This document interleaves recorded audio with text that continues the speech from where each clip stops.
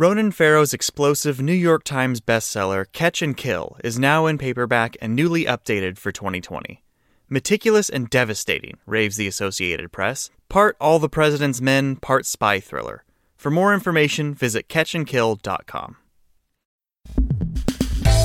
Impeachment. Welcome to Inside the Hive. Impeachment. I'm your host, Impeachment Nick Bilton. Now, can anyone guess what we're going to be talking about this week? Come on, let's see if you can guess. Let's say it out loud together, maybe your answer in 3, 2, 1. Impeachment. Now, the big question I have is, will the impeachment hurt or hinder the Democrats' chances of winning the election in 2020? Well, who better to answer that question than David Plouffe, who is the genius who ran the Obama campaign in 2008. He was worked with the White House, the Obama White House. He is the guy who you're about to hear from, who literally thinks, eats, sleeps, drinks electoral votes and how to win campaigns. It's really, honestly, I don't think I've ever spoken to someone who understands this process better than David. He has a new podcast out right now called Campaign HQ, and what that does is he talks to people who run the campaigns that are currently going up against Donald Trump today, from Elizabeth Warren's campaign to Bernie Sanders, Pete Buttigieg, you name it. Our conversation today is truly fascinating, and it will tell you exactly what you probably are a little worried about and maybe give you a little hope for what is going to happen in the next 18 months as we lead up to the election. So without further ado, David Plouffe. Thanks so much for joining me today. This is probably the best week you could come on. I'm actually going to tell our listeners we recorded this a couple weeks ago, screwed it all up, and I'm very, very happy that we did because we get to talk about the impeachment, which is very exciting and fascinating, and I'm very curious to hear your thoughts on whether it's actually going to do anything. But I want to start with a question. In the beginning of your podcast, you say that this is the most important election probably in history. And when you look back at history and you see all the things that were going on every time there's a new election, it feels like they all are. But is this one different?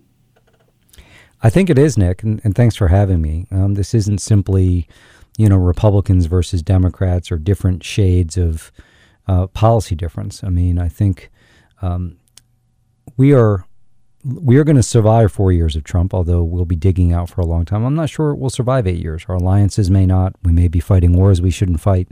I think, the fact that we'll have 8 years of president celebrating racism and misogyny, he is, blown up the deficit, the largest deficit since World War II. So his second term, no doubt, will be an effort to cut Medicare and Social Security very severely. So I do. I mean, I'm not sure. We will like who we are after 4 years. It's going to recover from that. But 8 years, the compounding damage there, I think, is immense. We saw, we'll see ultimately if around the globe we see this kind of irresponsible nativism recede. But, if Trump were to win, I think certainly you're going to see also all around the globe more candidates just like Trump emerge. And so it's hard, I think, to fully calculate the effect of a two-term Trump presidency. Then let's get to the courts. I mean, we could have a 7-2 court, 2 more Kavanaughs on the bench. So maybe if that's all we talked about, that would make it one of the more important elections. Yeah. No, I think that's, to me, I think what's when we look at the impeachment stuff and we look at the courts and everything, and we'll get to all of this, what is so fascinating is like all of the things this guy has done, and we're now, the thing that may take him down is like one extra thing he did. And I can't even comprehend what he would get away with if he won and got to serve another 4 years. Oh, I mean, if he doesn't have to face the voters again, I mean, he already ignores our institutions, any sort of precedent in terms of how a president should operate. I mean, he completely ignores them defiantly. So we're going to see that increase dramatically. Nothing will hold this guy back. All right, so let me ask you a question real quick. So one of the things, you had two sides of the aisle, on the same aisle, of course, that were saying we should go and we should impeach him, and others that were like, we shouldn't, because if we impeach him in the same way you saw happen with Clinton, he has the Senate is not. You need 2/3 of the Senate to vote him out. They're not going to do this because it's majority Republican, and therefore he gets to say, "Look, you guys, you had your Democratic House that did the impeachment, and look at the way it turned out, and it could completely backfire." What is your mind of how this kind of works itself out as far as the 2020 election goes? Well, I think to me that's secondary to the process itself. So there seems to be more than enough grounds to begin an impeachment inquiry.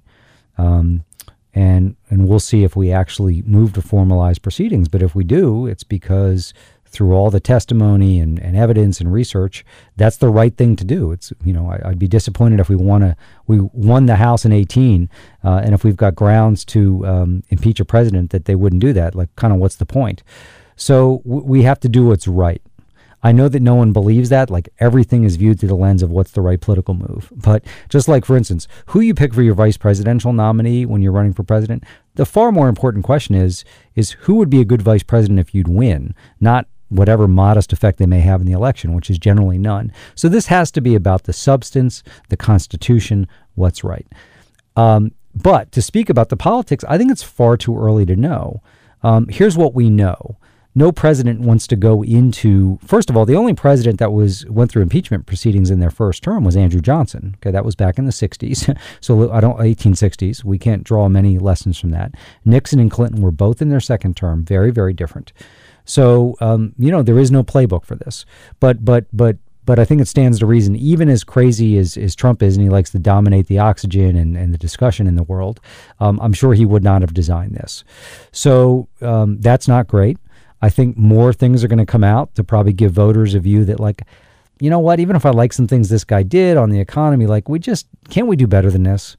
But I think on the flip side, Trump's using this very smartly already. He's running millions and millions of dollars of YouTube and Facebook ads, and maybe other platforms, to identify new supporters, register new voters, find new volunteers. So Trump is going to squeeze every benefit out of this. So even if at the end of the day, it's kind of a wash with swing voters in the middle, the question is, Trump may ultimately win the battle of who used this most to drive up intensity in their base. So I do worry about that, quite frankly. But, now that the House has moved forward, and I think it was the right thing to do, they need to execute this all. The one thing they have to be mindful of is the stage management of this is important. So not stage management in terms of facts, but, how you manage this day to day, hour to hour. Because you got to understand, Trump is one person. And the most important thing in Trump's world is to get reelected. He cares much more about that than doing the job of president. But, we've got House Democrats. Most of them care about beating Trump, if not all, but it's not their singular mission. They're members of Congress. They've got their own campaigns. We don't have an opponent against Trump right now. We got a gazillion people running around Iowa trying to be his opponent. So that's an advantage to Trump, too. They wake up each and every day, and it's easier to call your play because it's one entity. So really figuring out, if it gets to hearings, who's doing the questioning, how you stage manage that, how you handle the press, what's the social media plan. So again, I'm not talking about the facts of the case, but the choreography around this is really important. And it's always easier when it's like you versus, 230 people, which is the advantage Trump's going to have. So again, I don't know how it's going to play out, but for Democrats who feel like, oh, this is another nail in Trump's coffin, I'd be super careful about going there. Because, Trump just reported, we're talking on Tuesday of this week, Trump just reported his fundraising numbers. It was off the charts. And he now has double the cash on hand that Barack Obama had at this time in 2011. So he's going to be fully resourced. They are really smart about digital and social media. I saw some ads over the weekend when I was just trolling around YouTube. Some of them were quite good. So they're going to get the most they can out of a bad situation. You're scaring me. Sorry, I should have brought. I have a bottle of water with me. I should have brought a bottle of whiskey for this conversation. All right. So when you look at the potential outcome of the impeachment hearings, do you think there's look, this is total pie in the sky, wishes and hopes and dreams. But is there a chance that we impeach him in the House and the Republicans are like, you know what, this is insane? We could impeach him and we still could keep, our Republican vice president. We can kind of get through this whole thing, put it all behind us, and do the right thing? Or is that just me being kind of naive and ridiculous and stupid? Yeah, I don't think there's going to be any West Wing episodes in this impeachment episode, sadly. I mean, you got to remember, even back during Watergate, when the polls moved, not just of the general electorate, but of Republicans, Nixon was obviously getting pummeled day to day. I mean, half the Republican members on the House Judiciary Committee did not vote for impeachment.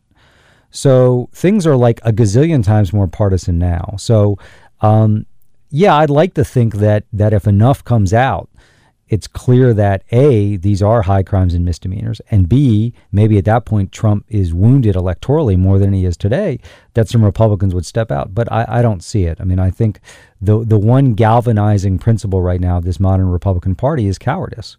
And I think that's driven as it relates to Trump because his numbers amongst Republicans are still very, very high. But more importantly than his overall numbers with Republicans is, the intensity of Trump supporters on the ground is really incredible. And that's going to be an asset for him in the general election. So, the notion that we'd have that many Republicans ultimately decide to sort of put party second and put principle first, I think is fantasy. Now, we shouldn't let them off the hook. And I think those that vote against impeachment, like if Susan Collins votes against impeachment in Maine, I think she could pay a price for that. But at the end of the day, I think here's what I think Democrats who are focused on beating Trump need to focus on. There are no shortcuts. We're not going to get a conviction. We're not going to get a resignation. We have to beat him in the election. And that election, even with his poll numbers as weak as they are, is going to be super hard because he'll overperform in some battleground states. And the turnout is going to be astronomically high in this election across the board, which is good for democracy. But that's not all going to come from young minority voters. There are a lot of unregistered voters who look just like Trump's base, and the Trump campaign will find them, and they will register them, and they will turn them out. So any Democrat's going to have to beat Trump with exceedingly high Republican turnout. So that is the task in front of us. We should pay attention to impeachment. We should lob calls into our representatives. We should share content that we think is persuasive about Trump's crimes and misdemeanors.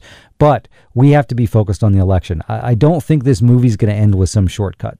We're going to have to take him out the hardest way possible, which is to get to 270 electoral votes in the Electoral College on November 3rd, 2020. And if we don't do that, we have 4 more years of Donald Trump. And that's what we have to stay focused on.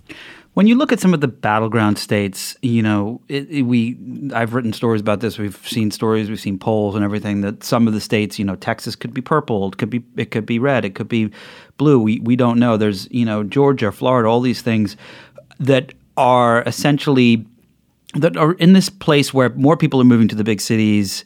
They are, of course, defining what these states become. The battleground states that we need to be kind of focused on, are those the ones that we're talking about right now, or are they some that we're not even kind of aware of that could swing the entire thing? Well, my sense that, first of all, it's important to remind folks that, the Electoral College, in terms of whether it breaks Republican or Democratic, is not stagnant. So 1976, which is, not that long ago, Gerald Ford won all of New England and California and Washington and Oregon, states that are all deep blue now. And Jimmy Carter obviously did very well in the South. And so these change over time. So I'll first talk about 2020. So we know that Michigan, Wisconsin, and Pennsylvania will be core battleground states. I think you're likely to add Arizona to that mix, which is important because in a scenario where you don't win Wisconsin, which is 10 electoral votes, and you win Arizona, that's 11, you're kind of held harmless. I believe North Carolina, where we just won the governor's race, Obama won it once, lost it once narrowly, will be in play. And I hope Florida is. So Florida is a strong Trump state. 1 million more people voted in 2016 and 2012. Some of that did go to Hillary. She actually got more votes than Obama did, even though we won it twice. But Trump really surged his turnout. But Florida is always close. That's the one state, even as states change around us, going back a long, long time now, close in governor's races and Senate races, close in presidential. And with great registration and turnout, we can make it competitive. I think on Trump's side, he's going to try and make Minnesota a battleground state, and that was very close last time. I don't think it'll be a tipping point state, meaning the state that puts him at 270 if he wins, but I'm sure he'll want to contest Minnesota. And, clearly they're going to look at New Hampshire, Nevada, New Mexico. I think the Democrats should be favored in all those, but Trump's going to want to expand the target area and target radius. On the Democratic side, in addition to Florida, I think they're going to have to look carefully at Texas and Georgia. I think the thing to remember, though, is, if you get close in the Electoral College and you lose one of those states 49-47, a lot of good comes from that in terms of the organization you build, and maybe it helps some down-ballot candidates win. But, we've got to win the presidency. And 47 might as well be, 27 if it's on the losing end. So our candidate has to, and their campaign has to be dead certain that there's a pathway to a win number, 50% plus one. Doesn't mean they'll get there, but they have to be absolutely confident that if they run a good campaign, if they have the kind of volunteers on the ground that they need, if they have the financial resources, that they can put that together. So you always want to put pressure on your opponent so that you are increasing your margin for error. We certainly don't want to get down to election night 2020 and we're basically competing only in Michigan, Pennsylvania, and Florida, because then we have to win them all. And even if we do that, we win narrowly.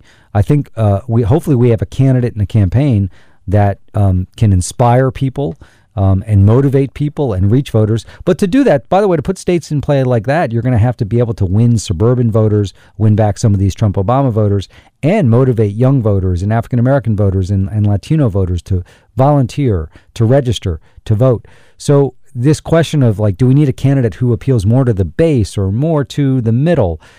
Quite frankly, a winning presidential candidate needs to do both.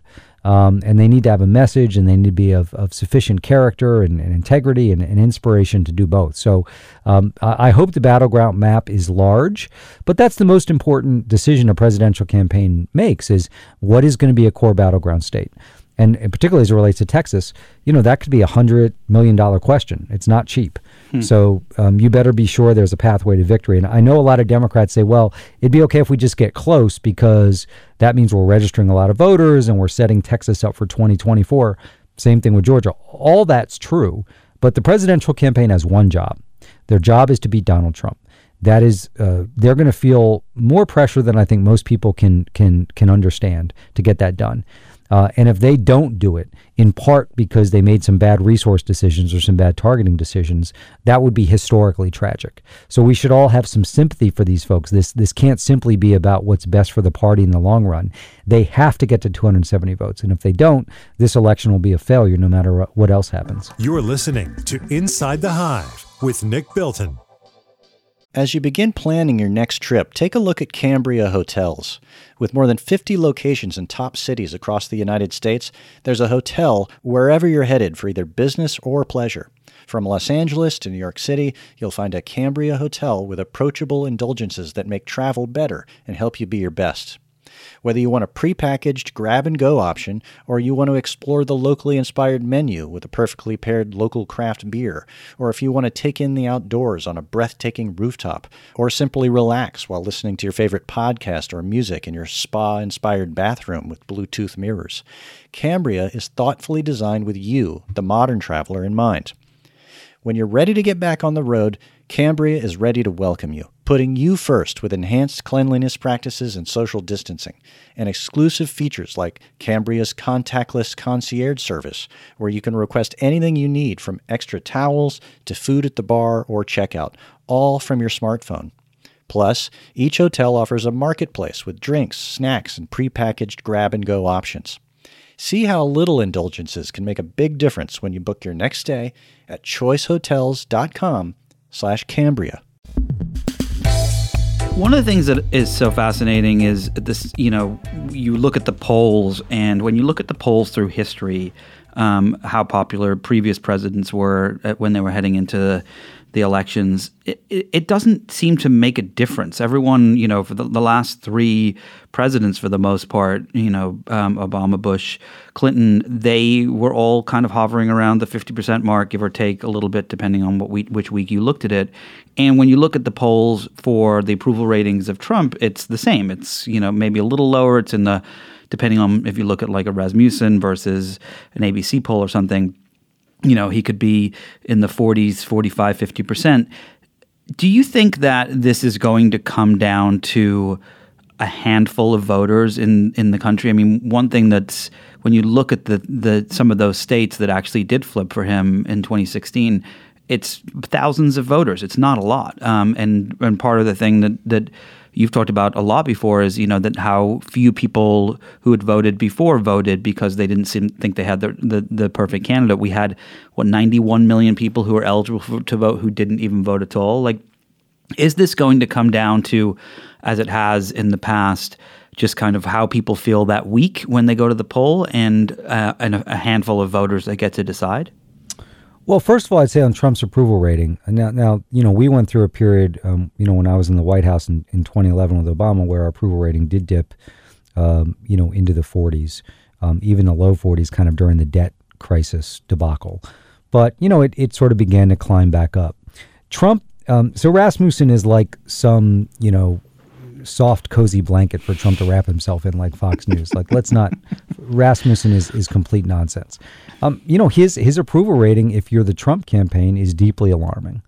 And if you're a Democrat who wants to sleep easier at night, you would say, well, yeah, he's going to get good turnout, and yeah, he's going to overperform the national polls in Wisconsin, Michigan, and Pennsylvania. But can he really win with an approval number that low? And when you do head-to-heads with him versus most of the other candidates, he's getting beat pretty soundly. So, he's not entering the campaign the way you'd like. And his approval number has, it's always had a low ceiling. We've never seen this guy in any reliable survey bump up even at the high 40s. I don't see that changing. So that is cause for optimism. But let's break down the election. So there's going to be, I think, historically high turnout. If we don't do that on our side, we're going to lose, because the folks wearing the red hats with the white writing are coming out, and they're going to come out in numbers that are going to scare the bejesus out of us. So we've got to make sure we do a great job on turnout and registration, number one. Number two, we are going to have to win more of the persuadable vote than he does, and those voters exist in all the battleground states. People who are truly conflicted. There's not many of them, but in a close race they can be, if not determinative, close to that. And then, we've got to make sure that the voters who aren't going to vote for Trump don't vote third party. That's something that hurt Hillary Clinton. Those Johnson-Stein voters last time, she suffered a lot more damage from that than Trump did. And so Trump very much would like to win election in these battleground states, not having to get 50% of the vote or even 49%. He won Wisconsin 47.2% of the vote. Think about that. He won Michigan with 47.8, if I recall, or 47.7. That's what they want to do again. So all of the work they're doing around the field, they're for infanticide, and they, you're not going to be able to drive your car anymore, or fly on an airplane, or eat a hamburger, and they're socialists, and they're going to raise taxes 100%, and they, are going to destroy businesses. All of that is done in service, not to get votes for Trump, in my view. It's to get enough people saying, man, I don't like Trump, I'm not going to vote for him, but I can't do this Democrat either. So I'm going to vote third party, because I'm definitely going to vote. So every state, the presidential campaign is going to have a view of that, which is what's our strategy to lower the third party number, particularly as it relates to voters that might vote for us. What's our registration number? What's our turnout number? And what's our persuasion number? And every state's going to be different. So in North Carolina, to use an example, registration and turnout are probably going to be a bigger part of the mix than persuasion. In Wisconsin, it's clearly going to be as important as registration and turnout it is. Let me just give you an example. So Hillary lost Wisconsin by, I think, 23,000 votes. She got 26 or 29,000 votes less than Obama in Milwaukee. So that's a problem. And you could say if we just get turnout back to where it was in 12, Hillary would win. Do any of us really want to go into the election with a margin of error of like 6,000 votes? That's the definition of insanity. No. So, in blue collar areas, in rural areas, in urban areas, Hillary got 250,000 less votes than Obama in Wisconsin. So, let's try and get 50 or 75,000 of those people back. I'm not talking anywhere near even half of them. So it's a dangerous debate we have in our party sometimes about we have to choose. No, you don't have to choose. I mean, I've been part of winning presidential campaigns. You have to do both. And, the truth is in most battleground states, there's more conservative voters than liberal voters. The gap's closed, thankfully. And Republicans get their turnout much more reliably and much more easily. So the Republican sort of starts closer to the finish line than the Democrat does. It's harder for us to turn out our voters. It's become harder because of all the voter suppression activities Republicans are engaged in. And we've got to win the swing vote, win the moderate vote. You have to do both. So, and I guess, Nick, I would, maybe Trump ends up falling apart. Maybe we head into a recession. Maybe even if we don't, by the end, the thing just breaks against him and he gets close to his approval number and we win a comfortable presidential election. That would be awesome. But I think we better prepare that it's going to come down to a vote or 2 or 3 per precinct. And why I don't think that's just, trying to scare people is I do worry very much about the turnout Trump's going to get. They are a digitally sophisticated campaign. We talk about the unregistered voters in America, and there's no doubt there's a tremendously large number of them who are African-American, Latino, younger, but they over-index in states like California, in Illinois, in New York. So in the battleground states, there's a heck of a lot of Trump voters out there who look just like Trump's base, who aren't registered or don't vote. So, if you look back at 2004, John Kerry got a lot more votes than Al Gore did in 2000. But Bush really turned out every conservative voter you could ever imagine. It was kind of a feat that was hard to imagine. And my view would be we better assume that a lot of these battleground states in 2020 are going to be like Ohio in 2004, that there's going to be a ceiling and it's super high and somehow Trump reaches it. So we have to match that. And I think we can. But this is where I think his approval ratings can give you false comfort. I mean, I look at them too sometimes and feel like, there's no way this freaking guy can win. But when you kind of look at the votes he's going to be able to put together in some of these states, that's where it scares me a little bit. All right, so I'm going to ask you to do a little bit of a PSA right now because I remember going into the evening. We all remember. I think it's like I remember being in New York on 9/11, and I remember the moment that I realized Trump was going to win.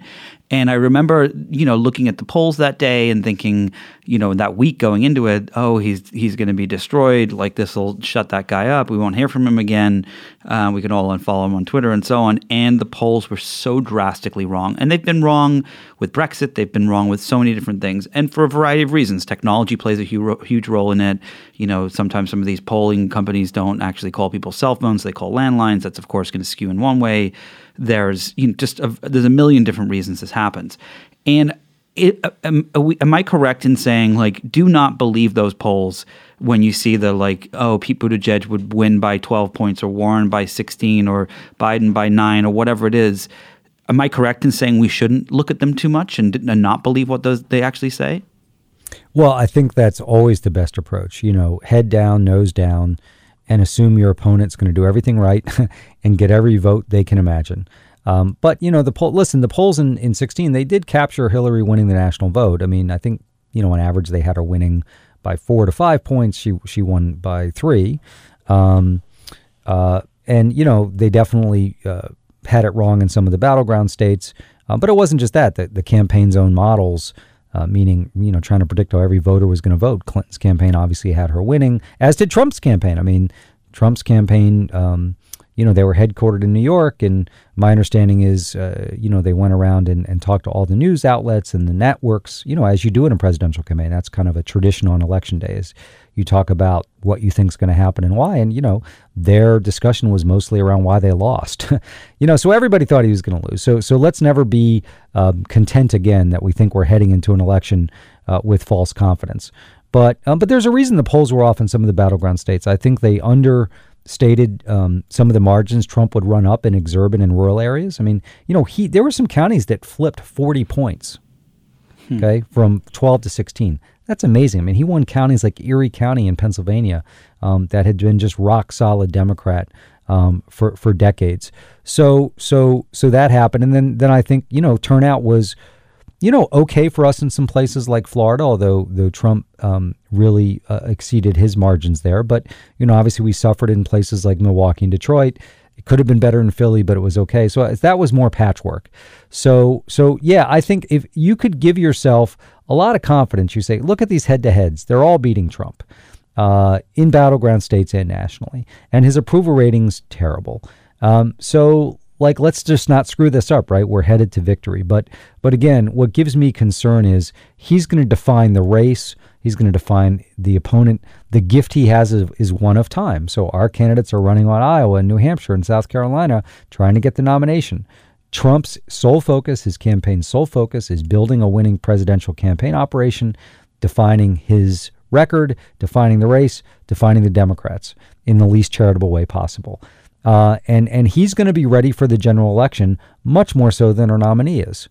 He will be ready for them. He will have the high ground. You can never say that about Donald Trump except in this regard.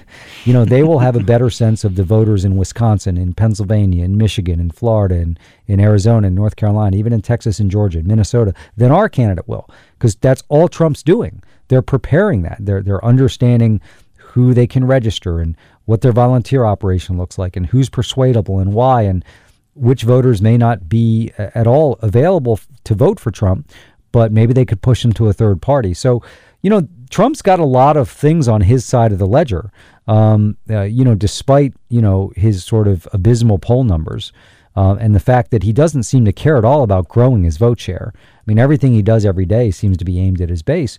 But again, that's not unimportant because there's millions and millions and millions of unregistered voters out there who look just like Trump's base, and they're going to spend a lot of time finding them and turning them out, as George Bush did again in 2004 when he, John Kerry got all the vote they thought they needed to win Ohio, and Bush still won by over 100,000 votes.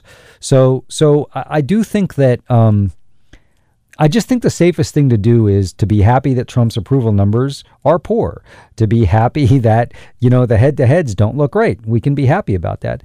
But that's very different than how the vote is going to unfold, on Election Day and the early vote leading up to it.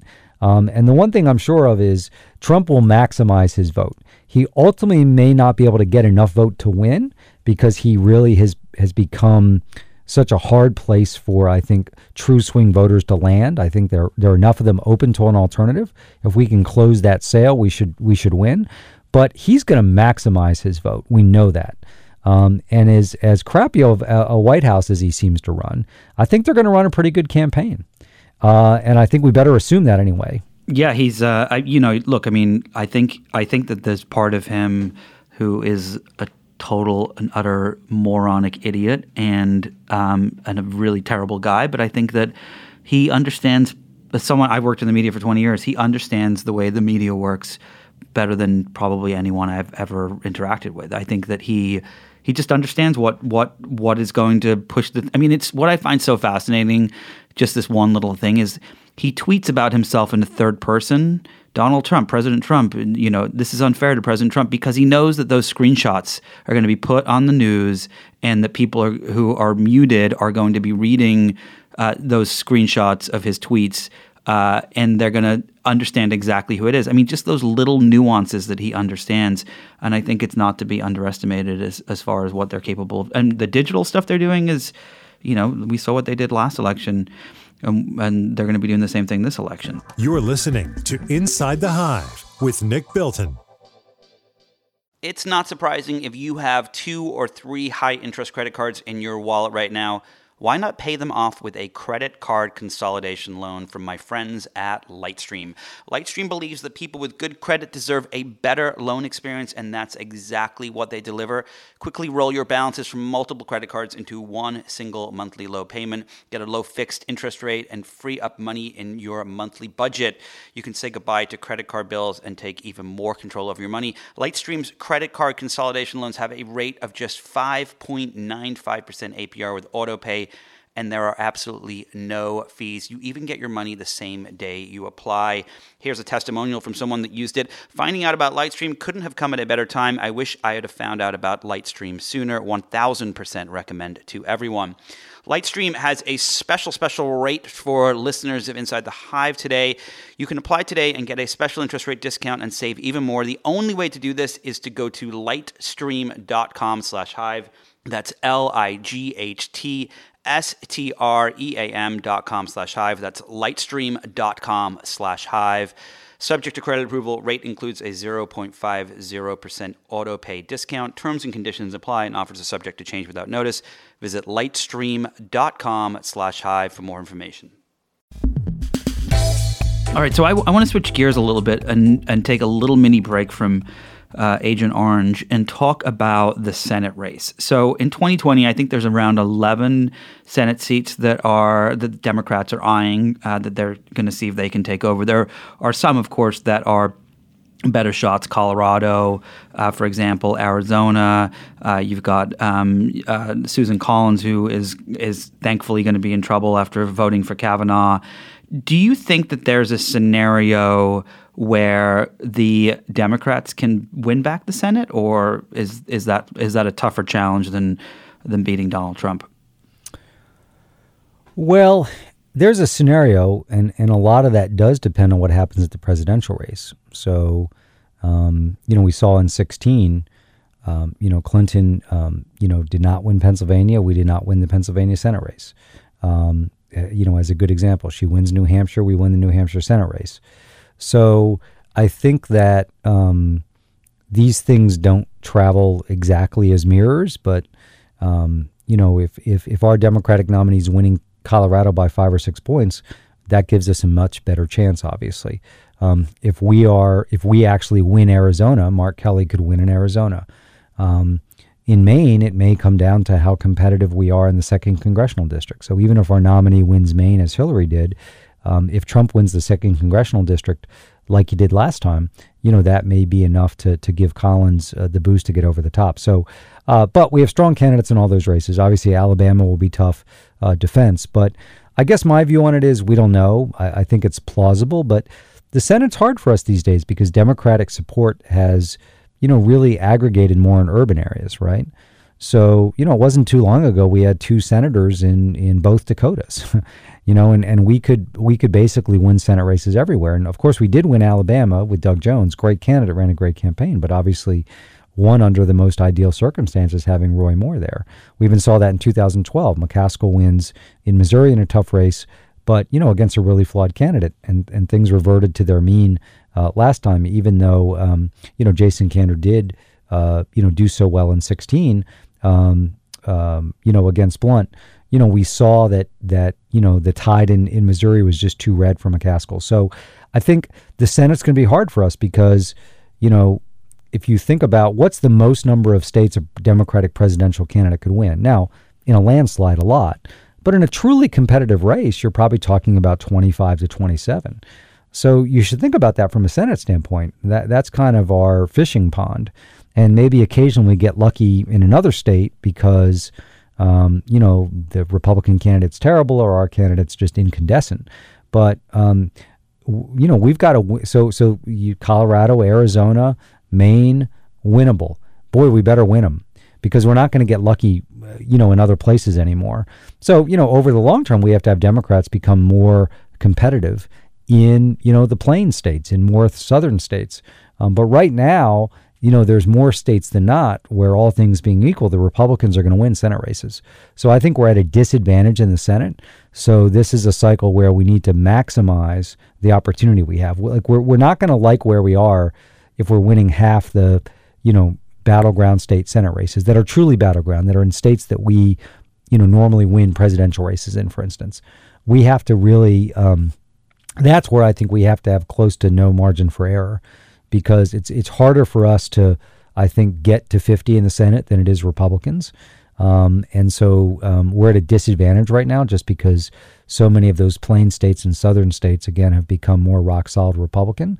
And, we have a lot of excess votes. We obviously are winning, hey, what's Trump going to get in California? 33, 34% of the vote.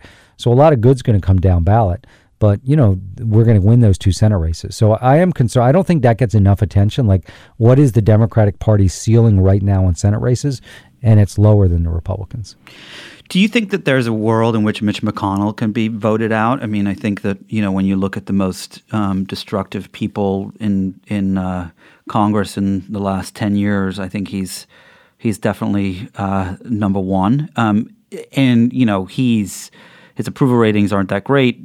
People in Kentucky are not huge fans of his. I know that he wins by a large margin just because of the Republican Democrat viewpoints there. But is there a world in which he could lose? I would like to live in that world. I mean, he's considered. There's polls that yes. say he's the most unpopular senator in the Senate. I mean, but what do you think? Is it a reality or is it just kind of daydreaming? Well, I fear it's more daydreaming, but I think what is almost certain to happen in Kentucky is Donald Trump will outperform Mitch McConnell, maybe considerably. And so question one would be, what is Trump's margin in Kentucky? If it's 56-44, maybe our candidate can overcome that. If it's 60-40, that's harder. So there's just physics there that I think we have to account for. But he's as vulnerable as he's ever been. I think that he's very he's such a ripe target on being the definition of what's wrong with Washington, and not from a partisan standpoint, just from corruption and basically fully having gone Washington. So to me, that's really the question. Like, at what number can our Democratic candidate survive in terms of what Trump gets, right? And so my sense is that, if it's 55-45 or 56-44 or 57-43, I think McConnell will underperform Trump enough that then becomes a dead heat race. If Trump's winning at 60, 62, 64, I guess it's not out of the question. But think about how many voters in Kentucky then have to go Trump, Democrat for the Senate. That's a lot. So that's my concern there. But he's definitely as weak as he's ever been. I don't know if he's a piñata, but I think you can tee off on him back home. And because he's had some good candidates run against him, but he hasn't had the toughest of races for a very, very long time. And so particularly in the modern digital age. So, if we have a great candidate emerge, I know we've got, Amy McGrath running. There's some other candidates, speaking of getting in there, who run a smart, sophisticated digital Kentucky First campaign. They'll make it close. So, the Jason Kander race is a great example. I mean, he came within 3 of Blunt, even as Hillary was losing the state, if I recall, by 14, 16 points. So there becomes just a point where, the tides are too strong. But what I'm excited about is, with data today and good polling and good modeling, the campaign down in Kentucky should have a pretty good sense of, okay, who are the Trump voters that are available to us? And that'll be a big part of the campaign. And then, of course, we've got the ability to drive big turnout amongst young voters and around among African Americans. And I think for a lot of voters in Kentucky, they'll be as excited to vote against McConnell as they are against Trump. And that's quite unique. Do you think that you just mentioned, the polling data and the modeling and so on? It's as someone who covers technology, it's been fascinating to watch the impact big data has played on every industry imaginable.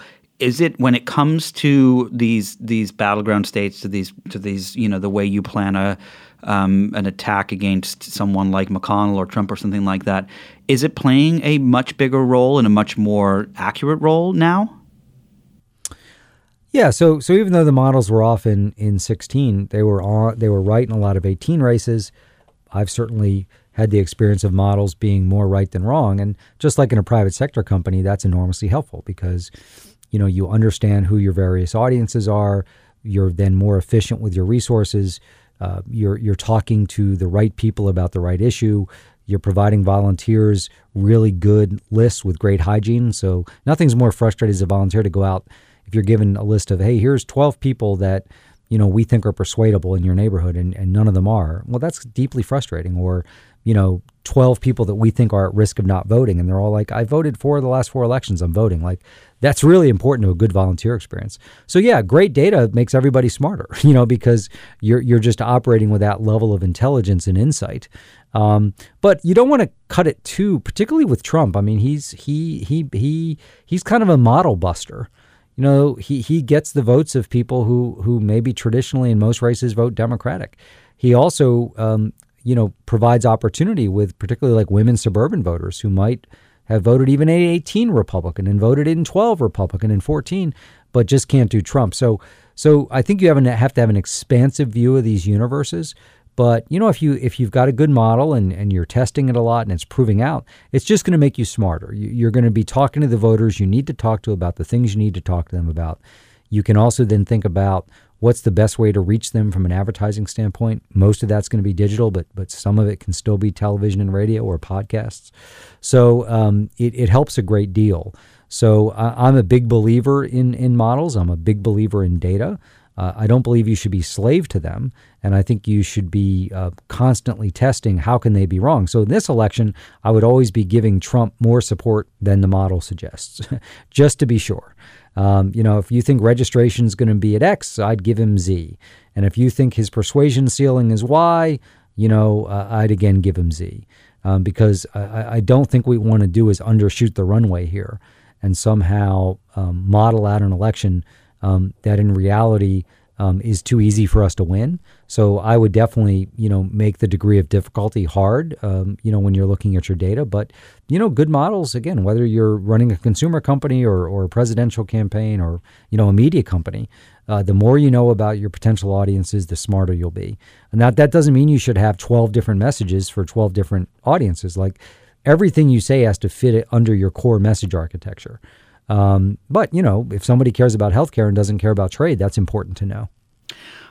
Okay, so if you have been on the ground, you've done this, you understand better than anyone I think I've ever spoken to, how to apply your resources, both your candidate and where you're going to send them, given that there's only a certain amount of hours in the day that they can go somewhere and who they can speak to and so on. And of course, your money, like how much do you put to digital, how much do you put to traditional media? We won't say a name, but let's just say you were running the campaign for our Democratic candidate who is the nominee up against Trump. What's the strategy you're going to take with your resources that you have? Well, I think that's a data, driven answer. So you step back and say, okay, here's all the people we ultimately need to care about. So of course you don't care about everybody who's going to vote for you because a lot of those people are definitely going to vote and definitely vote for you. So who are your true persuasion targets? Who are the people you're trying to register? Who are the people who are registered that you're concerned might not turn out? And who are the people you're concerned might vote third party? So you step back from that, and then you have, to the extent you have some individualized data, but then you build models on that and say, okay, this is a voter who likely we should just reach through digital channels in this specific digital channel. This voter belongs to a cohort where television could still be important. Like I just was on my podcast, had Bernie Sanders campaign manager on it. They just started television advertising this week. And I asked them why, because, they're sort of known as a digital first candidate. He said, listen, we clearly need to grow our support amongst older voters and we need to reach them through TV. So radio still be important. Mail, you want to talk to everybody you can through volunteers. So it's data driven. And what about states, the states that you really kind of focus on, or do you go for? So it'll be, and the same thing goes with time. The most important decision is actually not the financial resources, it's the allocation of the candidate's time. So that all flows through, what are your core battlegrounds? And within that, you have data coming in every day about how you're doing in the campaign. And, when Barack Obama was in, Tallahassee in 2012 instead of Orlando, there was a reason for it. It's because we either saw problems or opportunity in our data. So you want to respond to that in the way you're spending money, the way you're allocating, your candidate's time and the candidate's family. So I'd imagine, this time, it's October now, so this time next year, I'm sure the campaigns are going to be spending a lot of time and money in Michigan, Wisconsin, and Pennsylvania, both Trump and the Democrat. I would suspect North Carolina and Arizona. I think the question then is Minnesota, Florida, Texas, and Georgia, did they become core battlegrounds? And if so, did they hang in there? Because, you may make a decision in June or July that X state's a battleground, but if by October you just don't see a win number, you better get out. Like the worst thing to do is even though you'll get a bad press day, so-and-so candidate decides to, drop out of or reduce their spending, that's better than putting bad money after bad money. So that's the chess match, right? Which is, and the other thing you got to pay attention to is when are people voting? So in states that have heavy early voting in October, North Carolina, Arizona, Florida, you're going to want to make sure you're spending a lot of time in those states as people are voting. Pennsylvania, traditionally doesn't have as much early vote. So you're going to spend more time there late. So you also have to build a cadence around the voting calendar. Registration deadlines. If there's a registration deadline in a state that doesn't have same-day voter registration, that's a core battleground. It'd be really great for the candidate to be there that day or the day before, to remind people to register. So you have to be mindful of what's going on around you and not just have tunnel vision and make smart decisions based on that. All right, we have time for a couple last questions. And so one of the questions I have is, I remember I once saw President Clinton speak, and he talked about how, in his viewpoint, people go to the polls for one reason, mostly. Some people go for multiple reasons, but you may go because of the weather that day. You may go because of some healthcare issue or whatever, or because you like this person more than that person. But it's usually one thing that you go to the polls for. Do you think it's kind of accurate to say that abortion is going to play a huge role in this election, given the fact that if Trump wins, and he's probably going to get, if that's the case, he would probably get another Supreme Court nominee, if not two, and that could swing the vote on abortion. Do you think that that's going to be the thing that a lot of the people who will go to the polls that may not have normally done so in his favor or against him, is that what they're doing? Yeah, it's a great question. Now, first of all, most Americans are going to vote, so you have a lot of regular voters. So I think as it relates to abortion or any other issue. So first of all, there's a category of people who are going to vote, but maybe an issue like that gets them to become involved, to volunteer, to contribute money, to become a precinct captain or a neighborhood team leader. So there's an intensity question, not just a participation question. But for the cohort of voters who may be on the fence, so think about that. There could be a young woman or a young man, in the suburbs of Madison, Wisconsin, and it's 2 weeks before the election, and says, I hate Trump, but I don't really like the Democrat. I don't agree with them on taxes or health care. I'm not sure, so I'm not sure if I'm going to vote. Well, if you can determine that they care about choice, that you can have a great conversation then. So if you're a volunteer on their doorstep to say, listen, I agree. I'm not wild about everything either. But what I know is it's likely that Trump's going to get a couple more nominations. So it would be a 7-2 court. Think about more Brett Kavanaughs, and abortion will be illegal in the rest of this land. And so many women has health care issues now will be on the wrong side of history. So the only way to prevent that is voting. I think it's so. Yes, I do think the court will be a big issue. It will be a big issue for Trump because as much as I fear, a 7-2 court with 2 more Kavanaughs, there's a lot of people in Trump's base who, that'll be their rallying cry as well. But I do think it is not hyperbole. It's not an exaggeration to say that the fate of women's health care in this country is going to rest on this election on November 3rd. And that should get a lot of people both to register, vote, and be intense. So, but it'll be on both sides. And I think that's going to be one of those campaigns within a campaign that is going to be so critical. But that's a good example of whatever benefit we can get out of that. Increased volunteer hours, increased registration, increased turnout, increased vote share, and we need to strive to get all of it.